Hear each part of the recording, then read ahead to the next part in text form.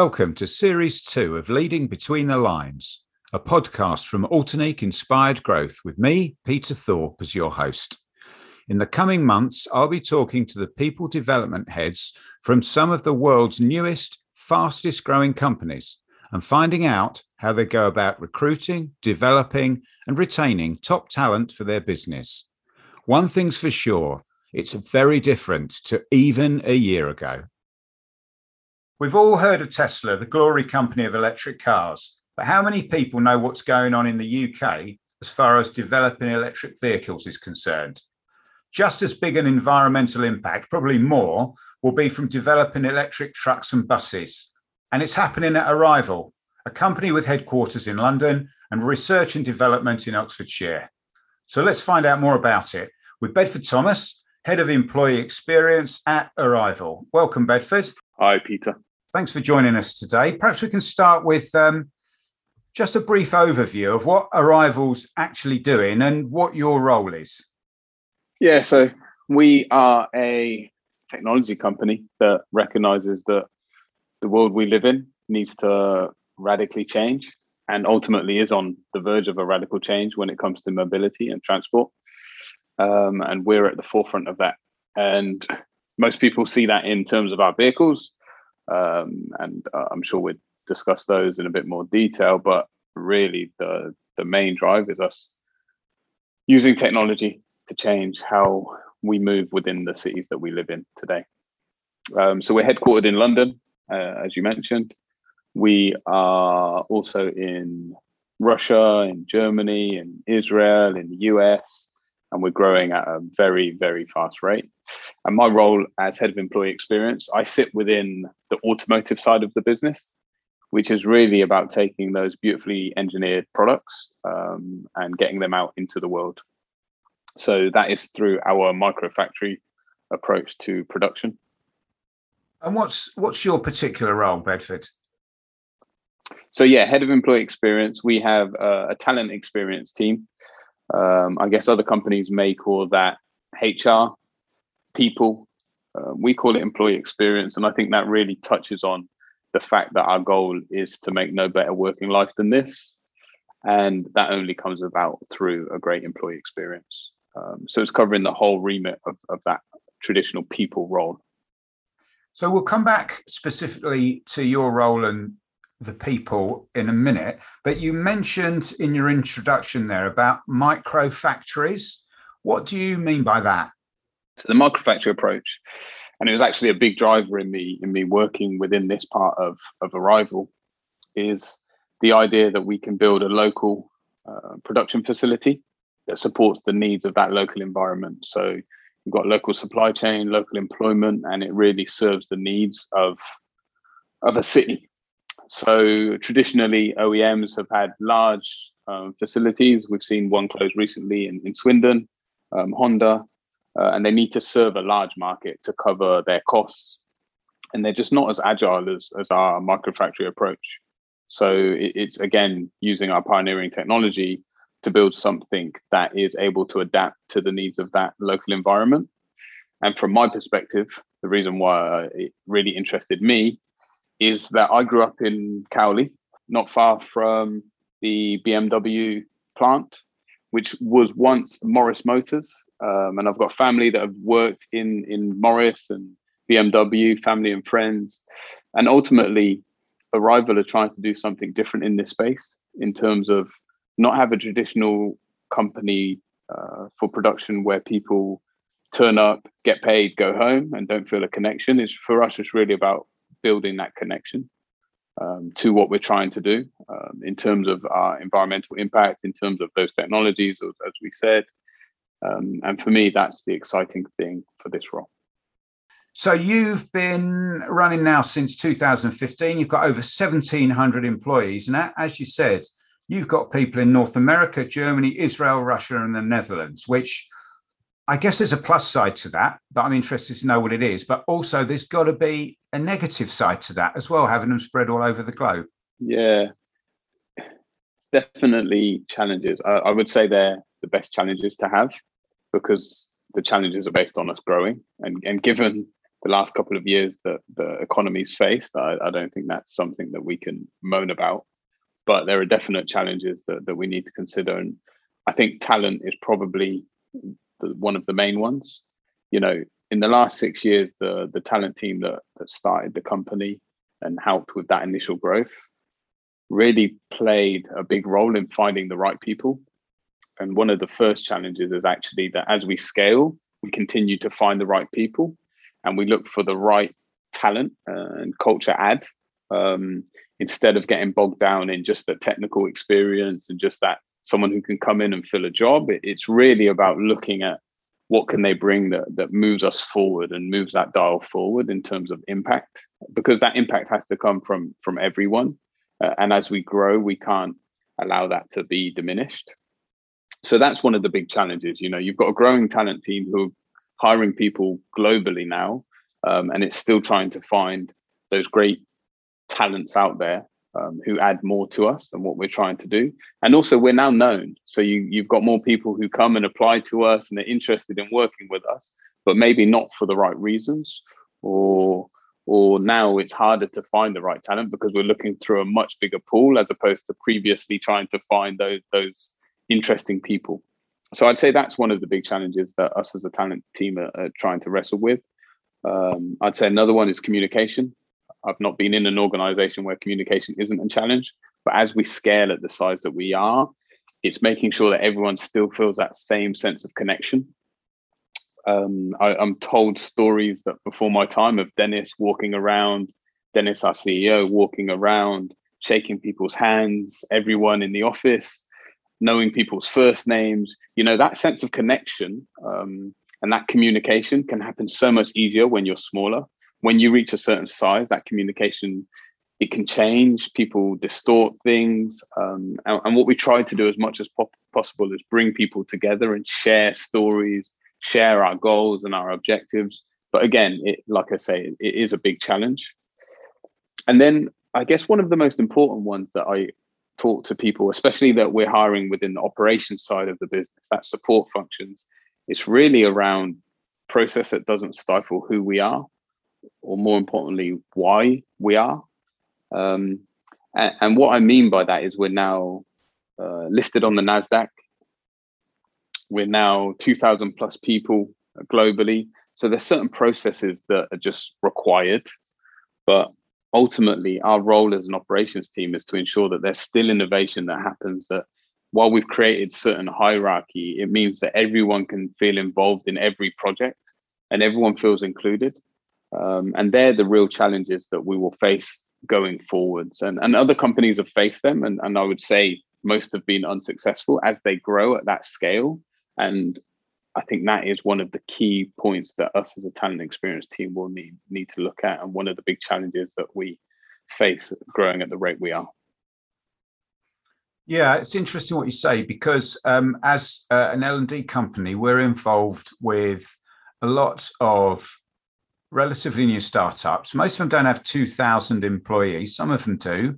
But even if they've got 40, 50, 60 employees, they get to a certain point where they become a scale up rather than a startup and want to double every year in numbers. And they face exactly the same challenges.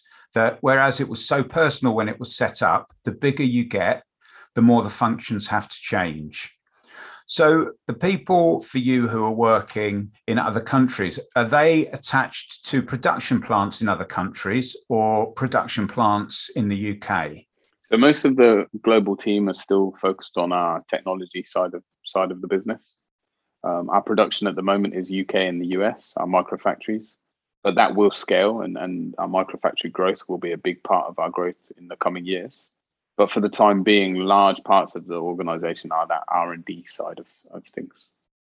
So in terms of managers and recruiting and developing managers, that clearly is going to have a major part of you expanding successfully, because if you get that right, you're in the game. And if you don't, you're not. What challenges is that going to cause you when you've got your HR function in the UK and you're looking to recruit, let's say, people with authority and who are going to be responsible for numbers of other people. It's not only one appointment going wrong, it could be a whole team going wrong if you get the management choice out of line. And that's what's key for us is we've never been a company built on that hierarchy. It's always been a situation that everyone has a voice. So ultimately what we need to create is across these different companies as we grow, it is a feeling that regardless of your title or your position or sense of position, you have a voice. And by doing that, it removes the manager from a traditional sense of things. The manager is there to support, to guide, to lead the team. But ultimately, decisions, if we're going to be successful, need to come from everyone in that team. And the biggest challenge and the biggest role, I would say, for us as a talent experience team is to drive that culture and ensure that as we scale, managers and everyone recognizes that if they've got a good idea, if they're not being listened to, if their manager is not able to connect with them, then they can find that connection with someone else within the business, whether that's in a different country, a different department. It's ensuring that voices are heard regardless of manager. But then also it's working closely with our management team. That's not ignoring the role of managers, which we call team leads within the business, because again, there's something archaic about that word manager. They're not there to manage people. The people we're hiring should have the freedom to make the right choices around what they're going to do to support us as a business. And the role of the team lead is to help with that guidance.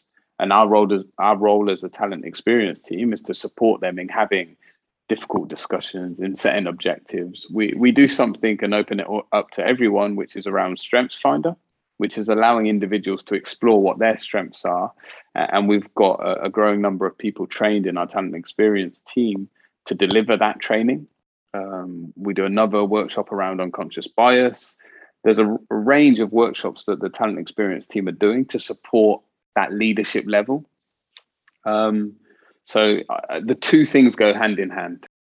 So Strength Finder, talk to me a bit about that then. Is that I guess it's online and face-to-face, depending on how you can do it, is it? Exactly that. So the more and more we're working remotely, it's Gallup Strengths Finder that a few of us are certified to conduct. And that's open to everyone. That isn't just open to team leads. Again, it goes back to this feeling that we don't have this only managers, team leads get certain things. Everyone is entitled to get the same experience, and that experience involves understanding who you are and how you approach things and your strengths. And in having those conversations, it hopefully allows us to build up a better understanding of each other as a team. And that's a challenge, again, because of our size and scale, but it's important that us as a talent experience team focus on those things. You've mentioned the word culture a number of times, and everyone mentions culture now, to be fair. What are the behaviours that you need to be seeing exhibited for you to know that you're being successful in your department in terms of instilling that culture? Yeah, it's a difficult one because we don't throw around buzzwords in Arrival. And I've been places where you do that and you define your culture as X, Y, and Z. And we've really steered away from doing that very thing. So it's hard to say exactly what that would be, but I guess it's more about what comes out at the other end. And truthfully, that radical impact that we're trying to have, that is the culture. So we're in a privileged position where ultimately everyone in the world pretty much recognizes we need to make a shift. Right, the old way of running cars is not the right way if we're going to do something about the environment.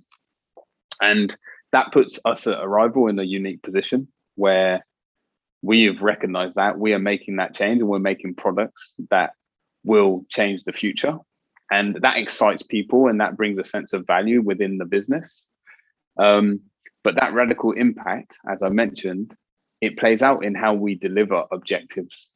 And it's given people that freedom to be who they are. So it's not necessarily a set way of doing something. Everyone has a different way of doing something. Everyone has their own cultural ad. You know, we've got cultural differences from Germany to the UK, from Banbury to London. So it's not something specific that's tangible.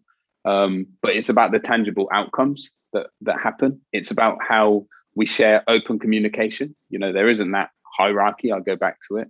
That's one of our cultural things. It's that actually you share with your team all the information that you have, because the more information that we can distill across the business, the better we all are for that. It's those tangible things, actually. It's not the respect, and of course that is vital. Honesty. It's not a set of words that we live by. It's an approach that ultimately leads to having an impact. And again, that is whether you're in talent, whether you're in finance, whether you're in our engineering team, it really doesn't matter. And as you're recruiting so quickly, there's going to be a constant opportunity for people who want to buy into that. What type of people, if there is a type, are you seeing apply for these roles? People that want to change the world, I guess. And that sounds really cliche, but ultimately, that's the type of people that are applying, because we get people that have been at traditional OEMs that feel like it's stale and they're doing the same thing. And they know, like we know, that the world is moving forward, and they feel that the companies they're at are not moving forward quick enough, or they feel that there's too much red tape to make decisions. Or it's people that genuinely just want to change the environment that they're in, or it's people excited about the growth opportunities and the opportunities for their career to expand. So it's all of those types of people that are applying to us and coming forward for roles with Arrival, I would say, and being successful. I guess it's navigating that high growth, high demand for impact, but lots of autonomy. You're free to decide your destiny within Arrival, and it's about being able to show the impact you're making through those choices. You mentioned the gentleman, Dennis, earlier, and Dennis is your CEO with a Russian name that I'm not even going to attempt, but I've read that he chose the UK to set this company up because of the technical talent in the country. Yeah, the UK has been home for a long time to technical talent. Dennis set up in the UK because of that access to talent. But I think it's also in recognizing that talent is found globally. And again, this is one of the things that we're trying to do. It's recognizing that while I'm in Bicester and there's talent locally here that can help us with our microfactories, with our material design, with our composite design, we also have talent in Tel Aviv that can help us, in Berlin that can help us. It's recognizing that it's not just in one place, but talent has to come globally, because what we're designing is a global product. So we will need talent to come from all of these different products, from these different areas rather, to help us deliver something. But the UK for sure, to set off from here was definitely in Dennis's plan because of talent to get us started. I see that UPS, the courier company, have pre-ordered 10,000 trucks for their delivery people. You haven't actually sold anything yet, have you? We have not sold anything yet. That's a big yet. But it will come. The world is changing. We have Amazon, we have Deliveroo, we have all of these providers now using vans.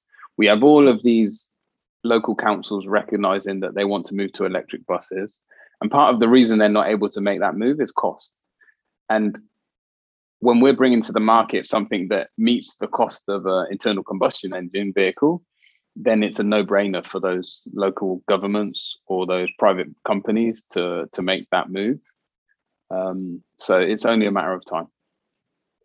So the price of your vehicles is key, isn't it? Because most electric cars that are out so far seem to cost significantly more than the equivalent diesel or petrol. But your commitment is that your vehicles won't cost any more, I believe.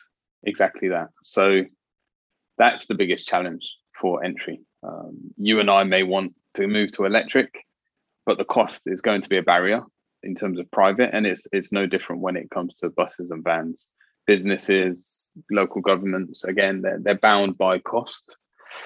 And we're able, again, because of our technology, because of this nimble, agile, robo-factoring approach to building these products, able to bring in the vehicle at a cost that really works.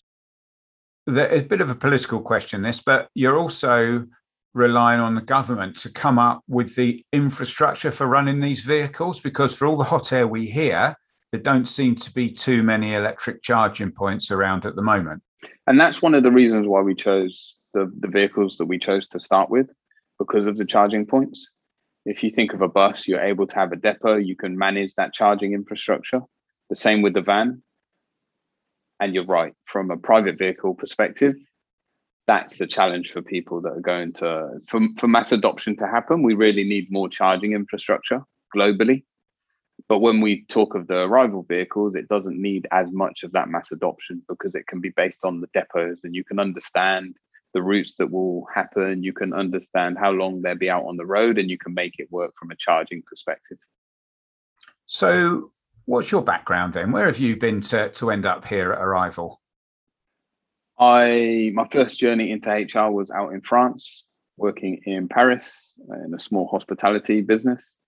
I then moved back to the UK, wanted to have UK experience. So worked mostly in technology, worked a bit in advertising with WPP, worked with Ernst & Young with the design side of the business.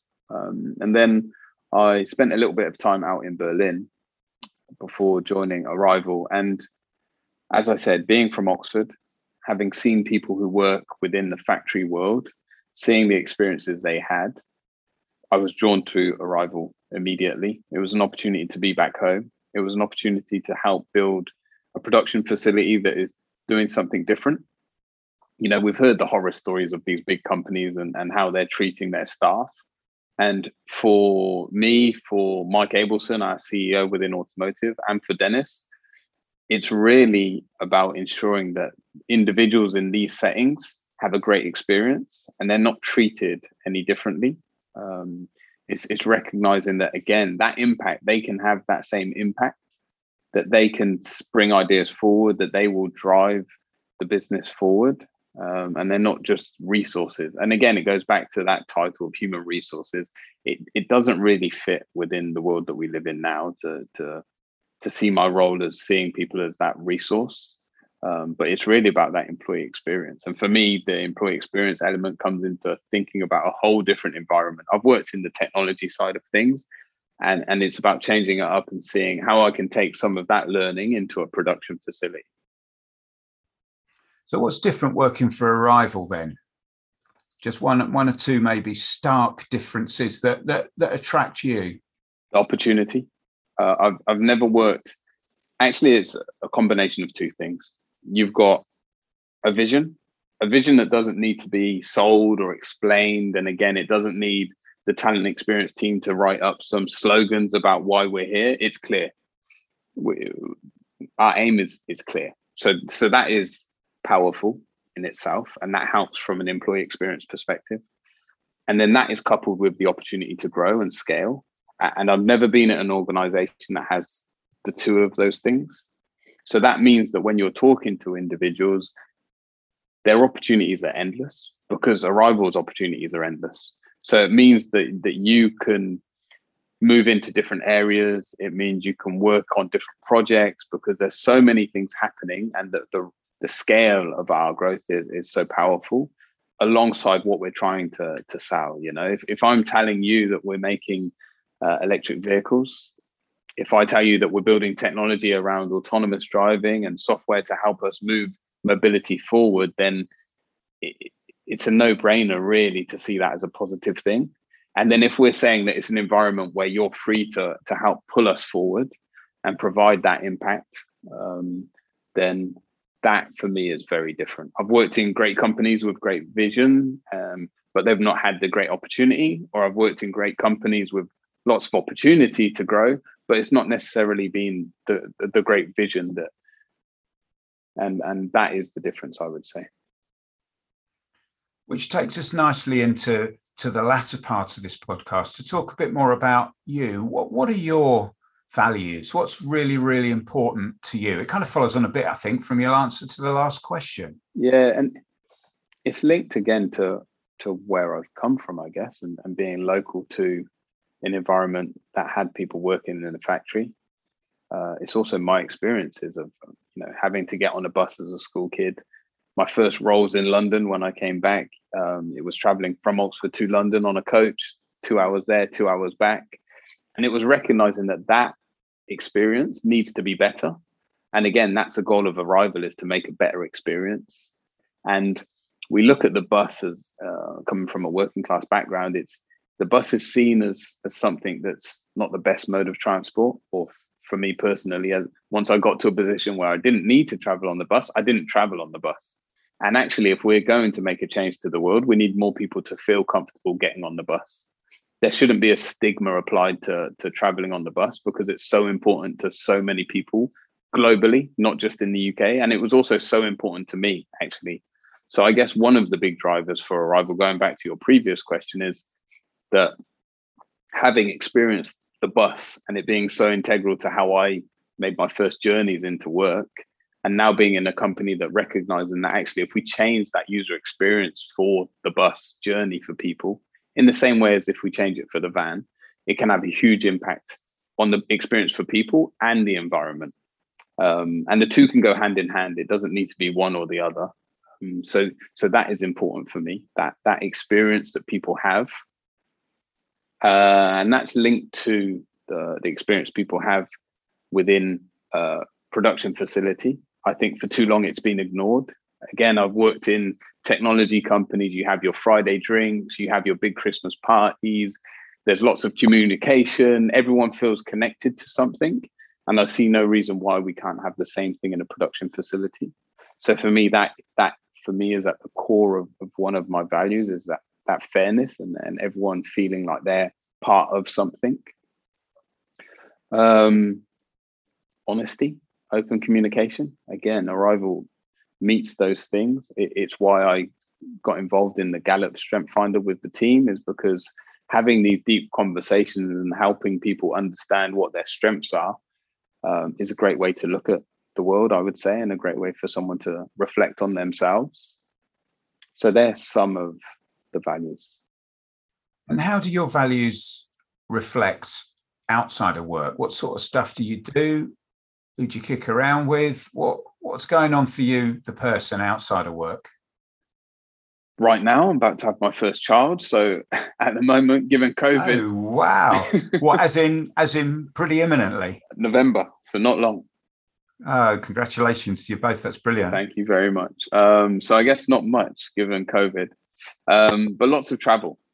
And again, I keep going back to why I chose Arrival when you're asking me a personal question, but the two are linked.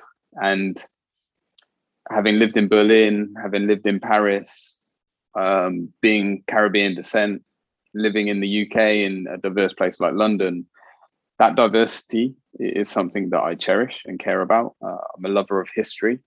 And I think the two things within Arrival work, we often talk to new joiners about the history of the motor vehicle, and how if you look at pictures, there was a period where it was horse and carriage and one motor vehicle, and you look 10 years later and it was one horse and lots of motor vehicles. And what we say to people is we're now on the verge of another big leap forward. And because I love history, when I think of that, when I think of, again, William Morris setting up the Morris Motor Factory in Cowley, and now me being based in Bicester and building something completely unique, again, for my local community, I think they're things that I care about personally. So, yeah, you mentioned local community. That's important to you? Very much so. Very much so. And that's what Arrival are trying to do with this. It's not just a local community in Bicester. It's Rock Hill, our US microfactory. It's building that local connection and local community there. And we will do the same with each microfactory. Wherever we go, it's about finding that local employment, local leadership, local talent that also reflect local ideas on what's needed. Because ultimately, the needs of London are not the same as Paris, which are not the same as Berlin. So again, it goes back to, we're not building a large factory that has to serve all of those markets. We're finding local talent that understands the needs of that market and building for that need. Can I ask you how old you are? 36. 36, right. 36 and having your first child. It's a wonderful time of your life. And you've got a lot of work in life, hopefully, ahead. When you hang your boots up at 60, probably about 80 by the time the pension age kicks in for you, mate, I'm afraid. Then when you look back on your life and you've had one child, I don't know, maybe more, whatever you're blessed with, what would be happy for you to look back on as your contribution to the world? Just your little bit of stuff that you've given. If I think about it's the microfactories, that Cowley, the plant, there's a local estate called Blackbird Leys, and there's lots of Caribbean community live in Blackbird Leys, and lots of that community and other migrant communities have come to live in that area to work predominantly for now BMW, the Mini plant in Oxford. And I just think there's a better way that things can be done for those communities, as I've said before. And I think if I could look back and say that Arrival were able to build a microfactory approach to people that inspired other production facilities to do something similar, then I think that would be a very, very cool thing to look back on. Aside from all the other great things that Arrival will do, regardless of me being here or not, I think that would be the one thing that I would be keen to look back on and be happy with. And that's a lovely place to end it. I can certainly see why you're really happy doing what you're doing. I'm getting excited thinking about Arrival, just listening to you. You should be excited. Yeah, absolutely. And I'm looking forward to seeing some of these trucks on the road. And I wish you every success, both with your family and your job. Bedford Thomas, thank you very much. Thank you, Peter. If you've enjoyed today's episode and are interested in seeing and listening to more of our content, please do follow us on our LinkedIn profile, where you'll find more industry-related material and articles. We'll be back next Thursday with another episode and look forward to you joining us then.